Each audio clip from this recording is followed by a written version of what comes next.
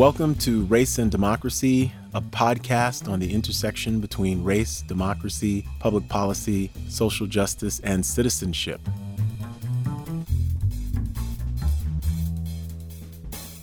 Okay, on today's program, I'm very pleased to welcome Esteban Delgado, who's the Director of Justice, Equity, Diversity, and Inclusion at the LBJ School of Public Affairs, one of my colleagues.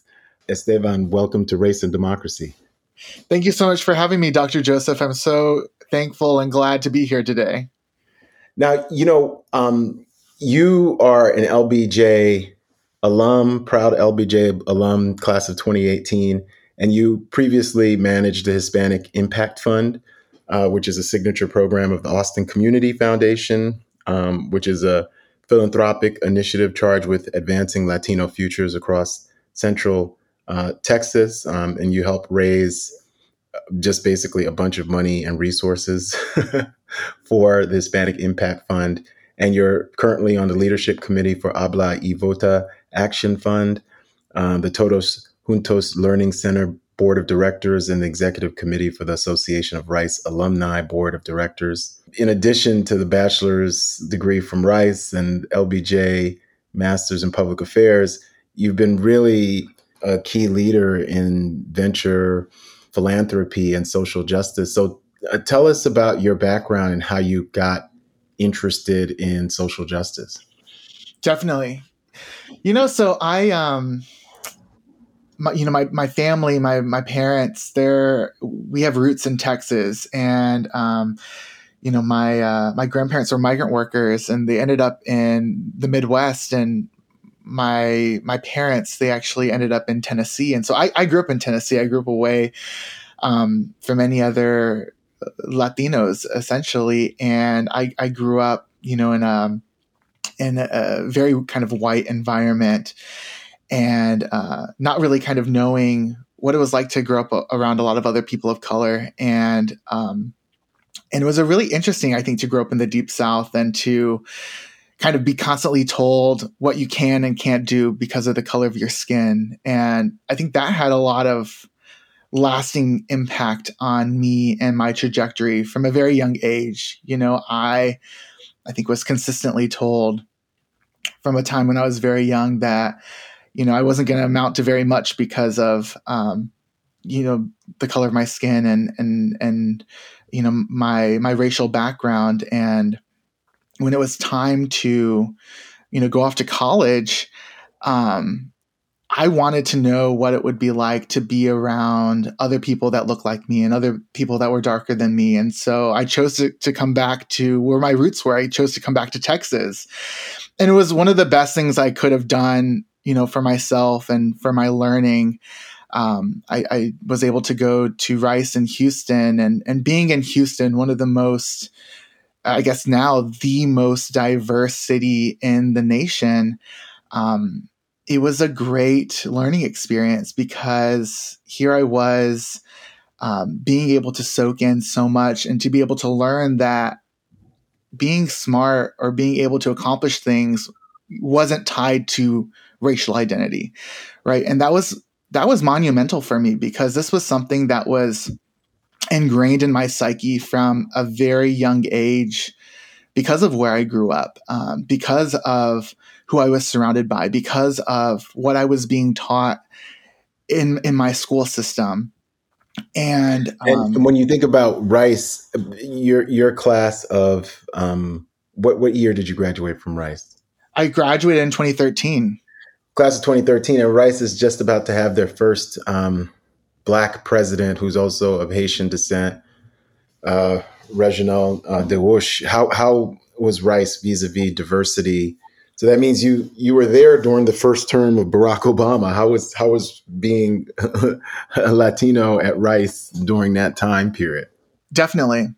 It was an interesting time because Rice had just entered a period where we had no ethnic majority on campus. And while we were really excited to have more women than men on campus, to have no ethnic majority, to be truly this melting pot, we really weren't talking about the effects of our racial history yet, right?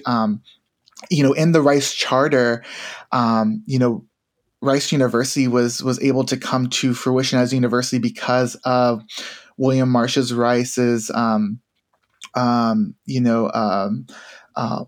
he was a slaveholder, and he made his millions as a textilist, and so he actually had in his charter that that Black and brown people couldn't attend the university, and so we hadn't yet grappled with that history yet. We weren't learning that history. I had no idea that any of this existed about our founder yet, and so it's only now, right, that after the Black Lives Matter movement of the 2020 year, that we, I think, are actually really kind of taking a hard look at our history, and we're saying, yes, these are all amazing things that exist about Rice in a multicultural city, right? But at the same time, it's really important that we know about our history, that we find a way forward so that we can really recenter ourselves as a community. And so this is a great segue into talking about what we're doing together, Justice, Equity, Diversity, and Inclusion, which is a new office at the LBJ School of Public Affairs that is committed to trying to transform the school's composition, curriculum, culture, and community engagement by leading with justice, equity, diversity, and inclusion. What's your vision for the role as your role as director of JEDI? You just started in January of 2022 this year, and definitely there's already been so much accomplished, including a visit from Mayor Sylvester Turner of Houston, and Dr. Colette Pierce Burnett just received the first Barbara Jordan Public Service Award, and we had Rudy Mater, who's executive director of the Texas Black Legislative Caucus Foundation, and Brencia Berry, who works for the DNC in terms of diversity and inclusion, and a former LBJ alum. So what are some of your goals for JEDI at the LBJ school? And how does that connect with both the 40 acres and trying to transform what's happening in the 40 acres, across the 40 acres, but community engagement in Austin in the state of Texas? Well, I love this question. I think this is a great question because as a public research university in Texas, right, I think our goal really should be to see how can we transform, the composition of what public service could really look like, not only in the state of Texas, but nationally. If you look at how we're moving forward in kind of the civic engagement space at a national level, we have so many amazing, people, I think, going for change, but a lot of the times it's built on the back of, Black and brown people really doing the transformational work on the ground level. And what I consistently want to be able to do is how to think about how can we really create an environment where we are educating and giving people that have historically been kept out of leadership positions in public policy, right? How can we give them that springboard to not just be, the behind the scenes workers, right? But how can we truly be the leaders in all of these spaces? And that's what I love about what JEDI is doing at the LBJ school. We are truly thinking about how do we really provide this springboard so that we can transform the composition of what public policy, civic engagement, and the future of leadership is going to look like in public affairs and public policy moving forward. In terms of how we're going to do this, it really is, I think, all what you just said and so much more.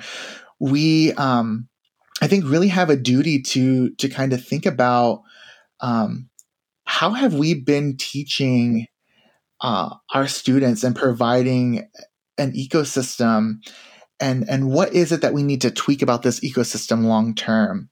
And Um, one thing I want to ask you, Esteban, is why is it important to think about these issues vis-a-vis a policy school for in all those four areas? Just however you want to, we can start, and we'll take breaks. But curriculum, composition, culture, community engagement. Why is it important? Because you're working for um, the Hispanic Fund, and you've done these initiatives. But why is it important at a school? We're top 7, top 10 public policy school.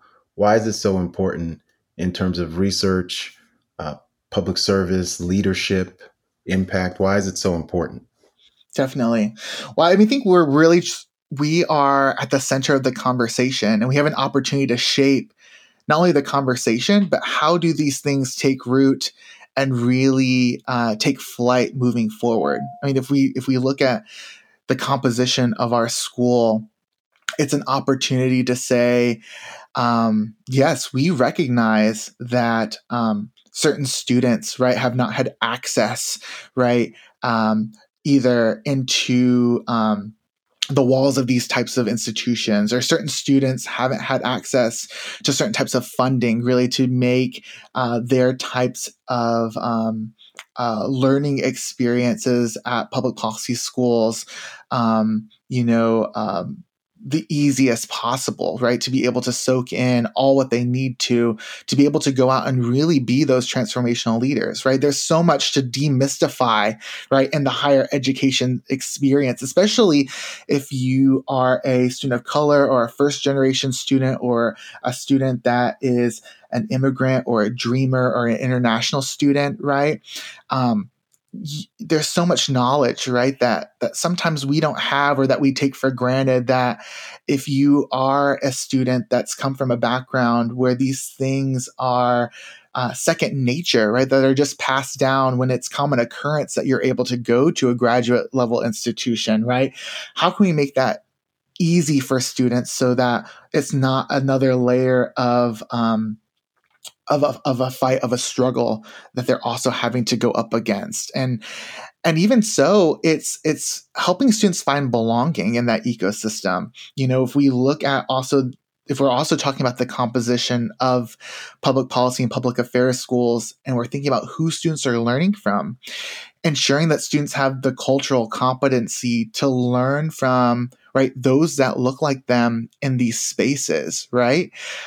Ensuring that they can come into a classroom and see people that look like them, that are leading the research, that are leading the teaching, that are leading the policy reform, to know that there's a space for them in this field, I think can truly be transformational. Because I as somebody who, right, grew up in the Deep South and didn't meet someone with a PhD who looked like me until I went off to an undergraduate institution, right, a top 20 undergraduate institution, it signals, right, that so much can be possible, right? Not only with a top tier degree, but also just with the amazing network that these institutions can provide for you.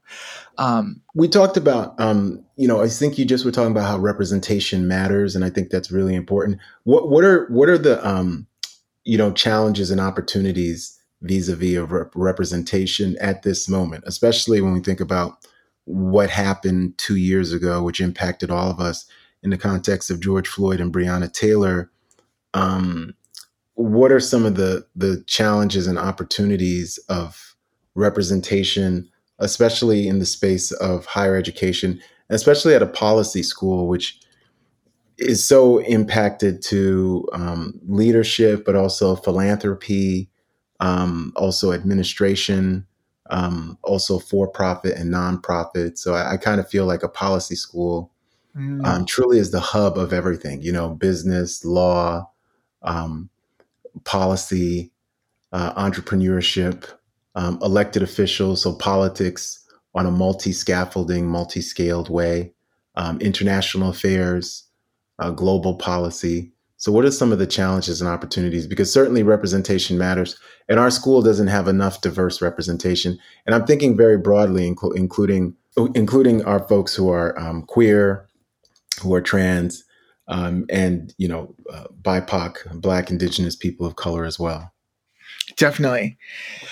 Well, I think that some of the challenges that exist at public policy schools in terms of getting representation to a point where it can really take hold and that everyone can benefit from it exists in a couple different ways.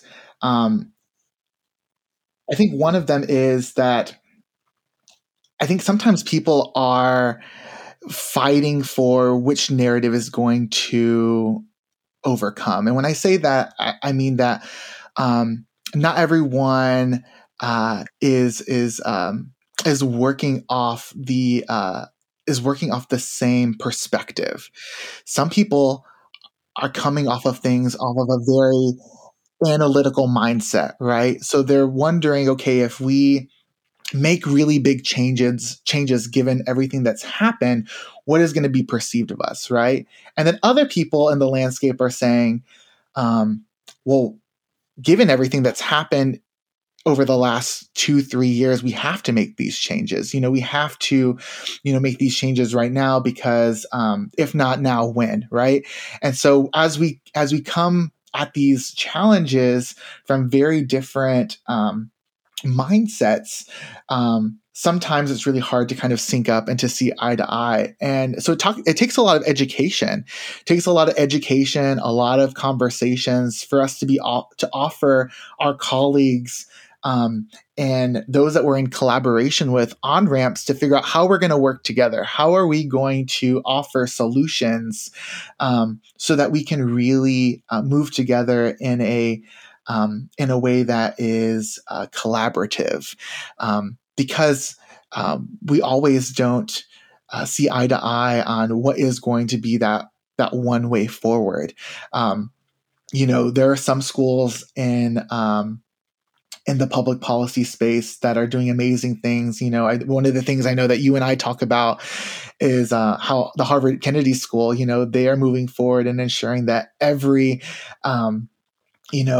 public policy student, public affairs student that goes through their program is taking a course on race and public policy, and thinking about, how might we be able to potentially in the future bring something like this to, the LBJ school, and what would be needed, right, to be able to do something like this. How would we bring this type of initiative, right, to our institution, and who would we need to be able to talk to, right, to be able to really kind of engage in discussion to bring this to fruition. Well, yeah, and let's get. I want to harp in on that and get down in the weeds on that. I mean, part of what's lacking not only at the LBJ school but policy schools in general. Harvard, the Kennedy School, after George Floyd, has now instituted this mandatory race and policy course. Let's talk about that. Why you didn't have to take one during your 2 years at the LBJ school. I think that absolutely impoverishes students because they're not able to understand the impact of policy decisions, both explicitly and implicitly, on communities of color, on poor communities, on trans and queer communities, indigenous communities. Why do you think that has been such a blind spot in terms of policy schools? Whereas obviously we know that there's Latinx studies and Mexican American studies, even right here at UT, there's Black studies, there's women's studies. Queer studies is its own very well respected field. Ethnic studies is a respected field. Why do you think we sort of try to arm our students with 2 years of knowledge and they never ever have to think about race or intersectionality ever? Is that just sort of at the root of sort of public policy schools, how they were first envisioned, maybe in previous decades? What is that? I mean, I think this is a really great question. I think at its at its core, we've always been taught that we stay out of politics, right? That we dig into policy, but that we stay out of politics. I would say, in another sense, even though we are trying to work in the best interests of the people, there is still a pervasive sense of,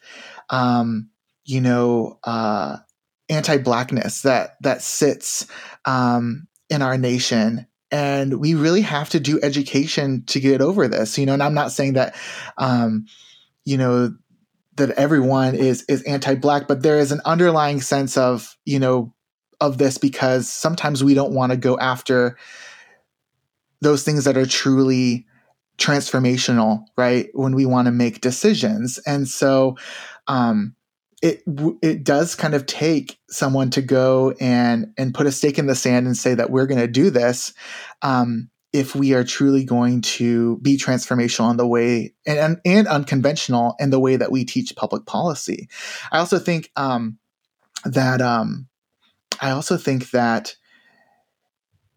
if we really listen to our students, you and I, we've been on a listening campaign with the students at the LBJ school. And I think that there's another really interesting point to be made about why this type of curriculum is needed. And that is, sometimes students don't feel like we're always playing off the same base level of knowledge, right?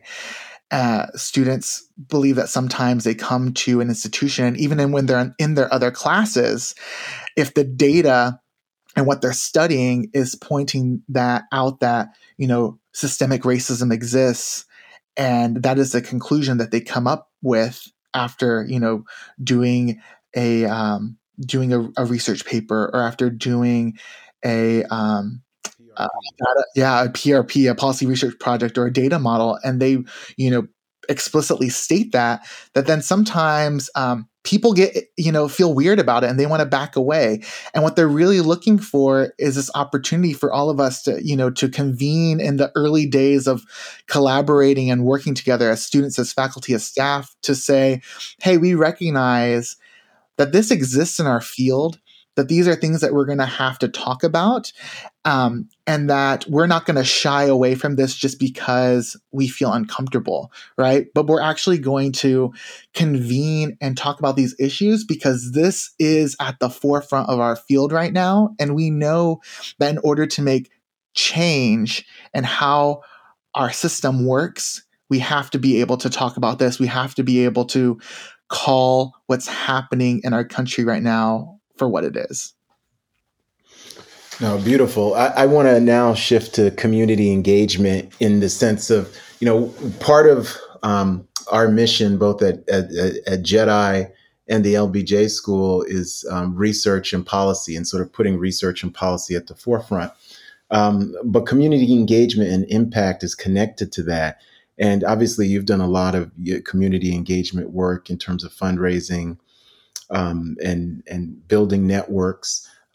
What's the role of justice, equity, diversity, and inclusion in terms of community engagement? And how does that create a feedback loop for curriculum, for culture, for composition as well?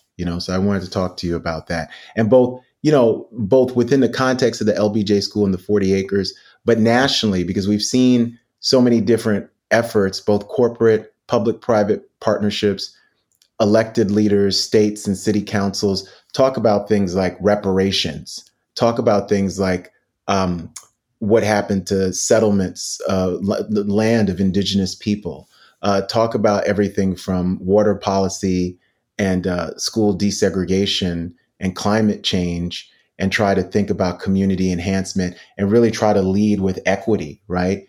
Whether we're thinking about reparations or reimagining public safety, so many different things, transportation policy, housing policy. So let's discuss the community engagement impact. And paradoxically, it requires raising a lot of resources, but it's not just raising resources, it's also relationships and building these relationships. And what I think are the coalitions we need in Texas because there's such a big brown, black, um, Asian American, Pacific Islander, indigenous, white community here. Definitely. I mean, I think this goes back at its core to we don't work in silos, and we don't work in silos. And I think also what we are doing at the LBJ school shouldn't be looked at in its context as only, preparational work, right? We are doing very high quality transformational work in itself, with everyone that steps through the doors at the LBJ school.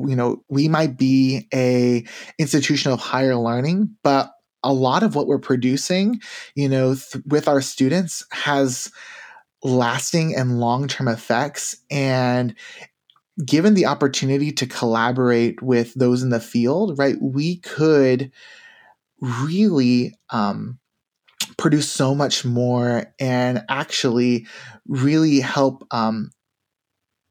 springboard so many other efforts. There's one of the foundational signature programs of the LBJ school centers around our PRP, our policy research project, in which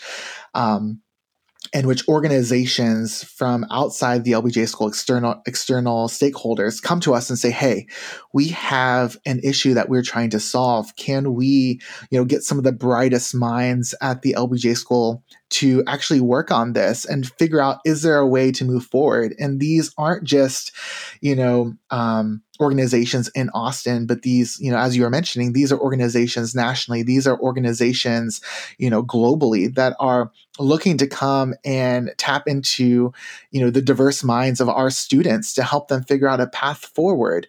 And I think what's really apparent to us in how we move forward is figuring out how can we, team up with organizations and stakeholders that are working on, these multifaceted issues that are affecting justice, equity, diversity, and inclusion, in this ecosystem right now, so that we can really prepare our students interested in working in this space for, the work that they're going to be doing after the LBJ school.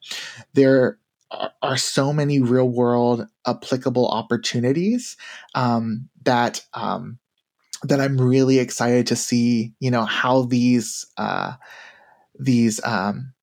opportunities that you and I are working on getting started, moving forward. And I don't want to put anything out into the world that we're not ready to announce yet. But I don't know if you want to talk about any of these. Yes, I'd love to talk about the Strengthening Democracy initiative and the speaker series, because we live in the state of Texas, Esteban, and we are really under assault when we think about free speech, these assaults on critical race theory, rumblings about eliminating tenure here. There's a real chill happening and a backlash against the freedoms that were very much aspirational and in the air in 2020 in the context of the pandemic and Black Lives Matter.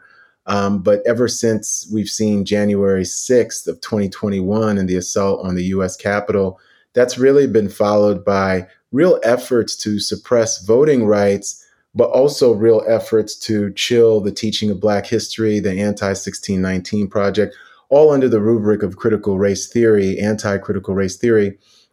For those our listeners, critical race theory is actually something that's taught at law schools, elite law schools, that just basically makes the argument that race is a constitutive or central element to the history of law and lawmaking in the United States. So it's really, quite readily apparent. It's not controversial. Nobody in K through 12 has ever taught that, because it's way past their pay grade. But now anything, if you teach about the Holocaust, if you teach about the fact that Mexican Americans were lynched by the Texas Rangers habitually, and all you have to do is read Monica Munoz Martinez's brilliant The Injustice Never Leaves You to get the detailed archive on that.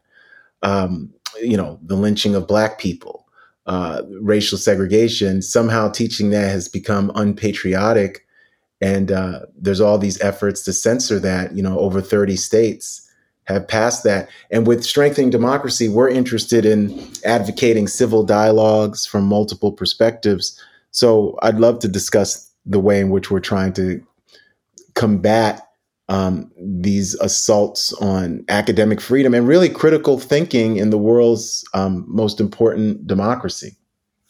Definitely. This is the big thing, that we don't really talk to each other, right? In today's world, we talk at each other, or we argue with each other.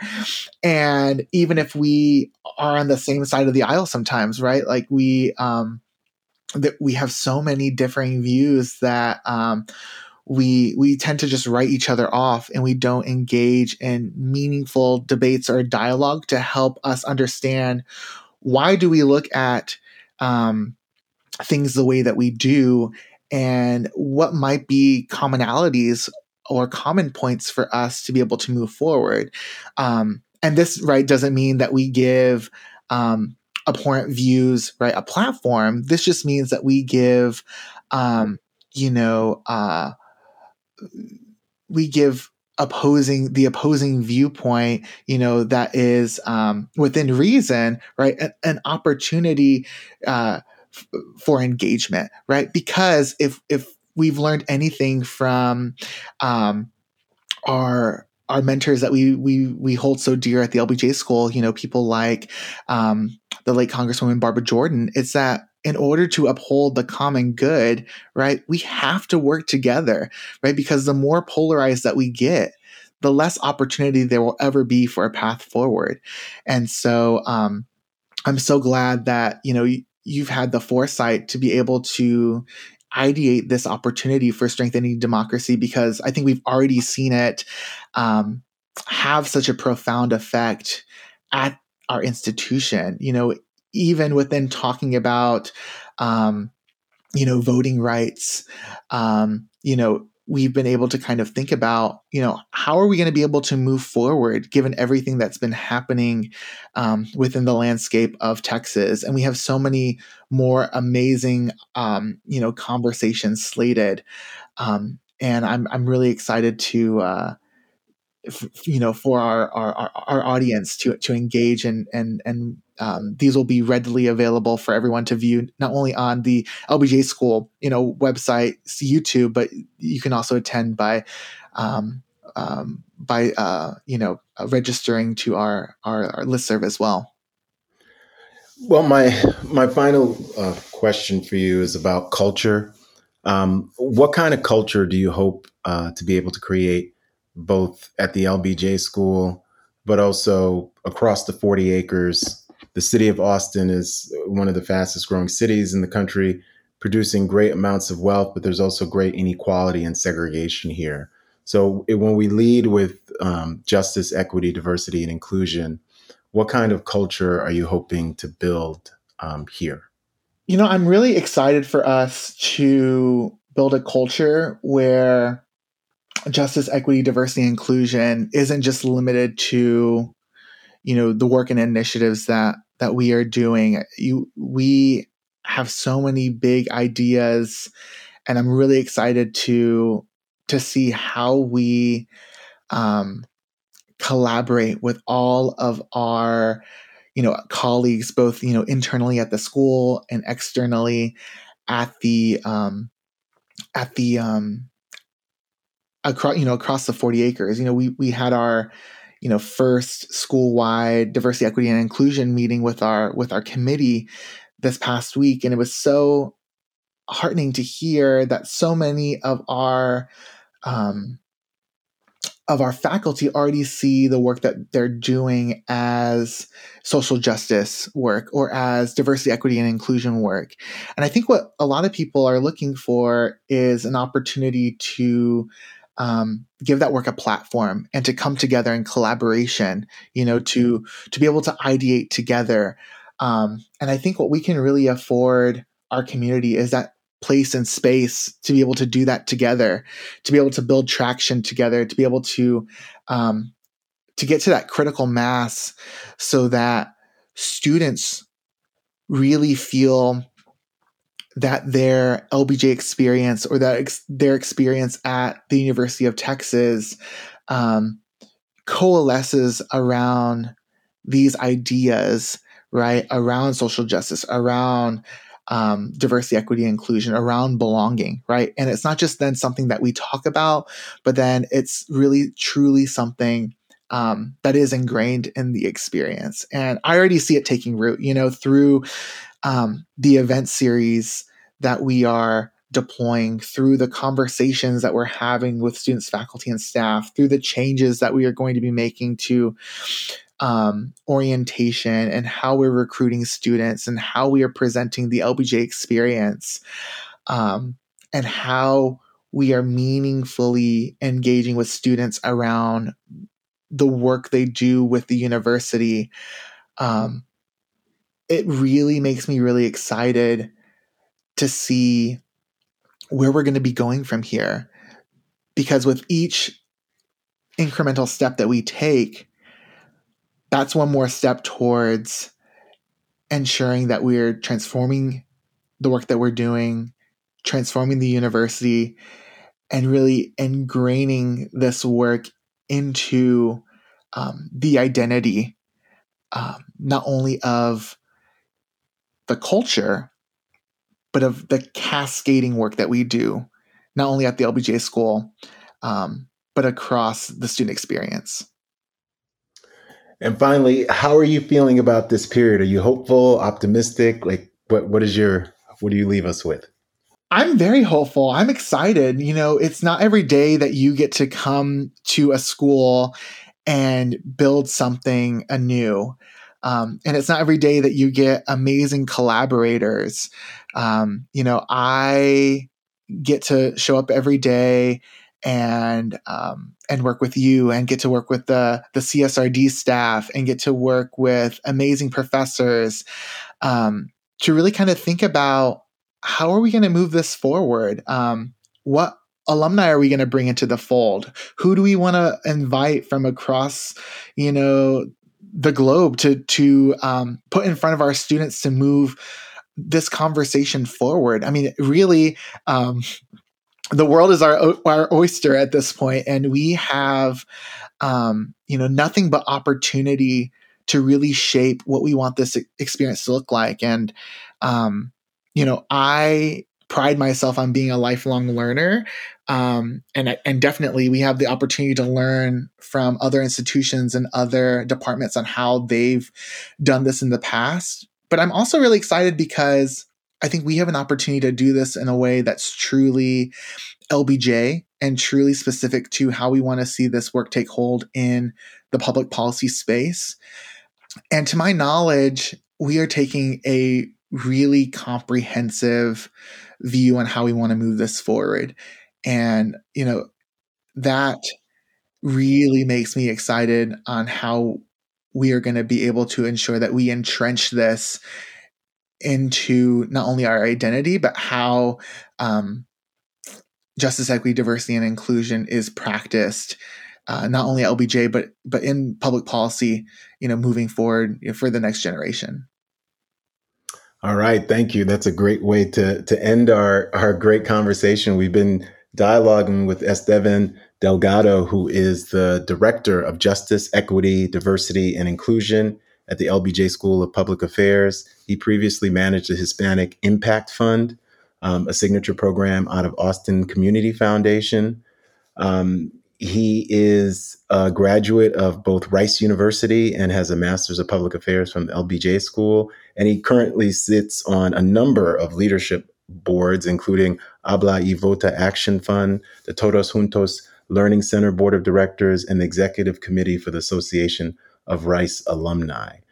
So thank you so much for speaking with us today.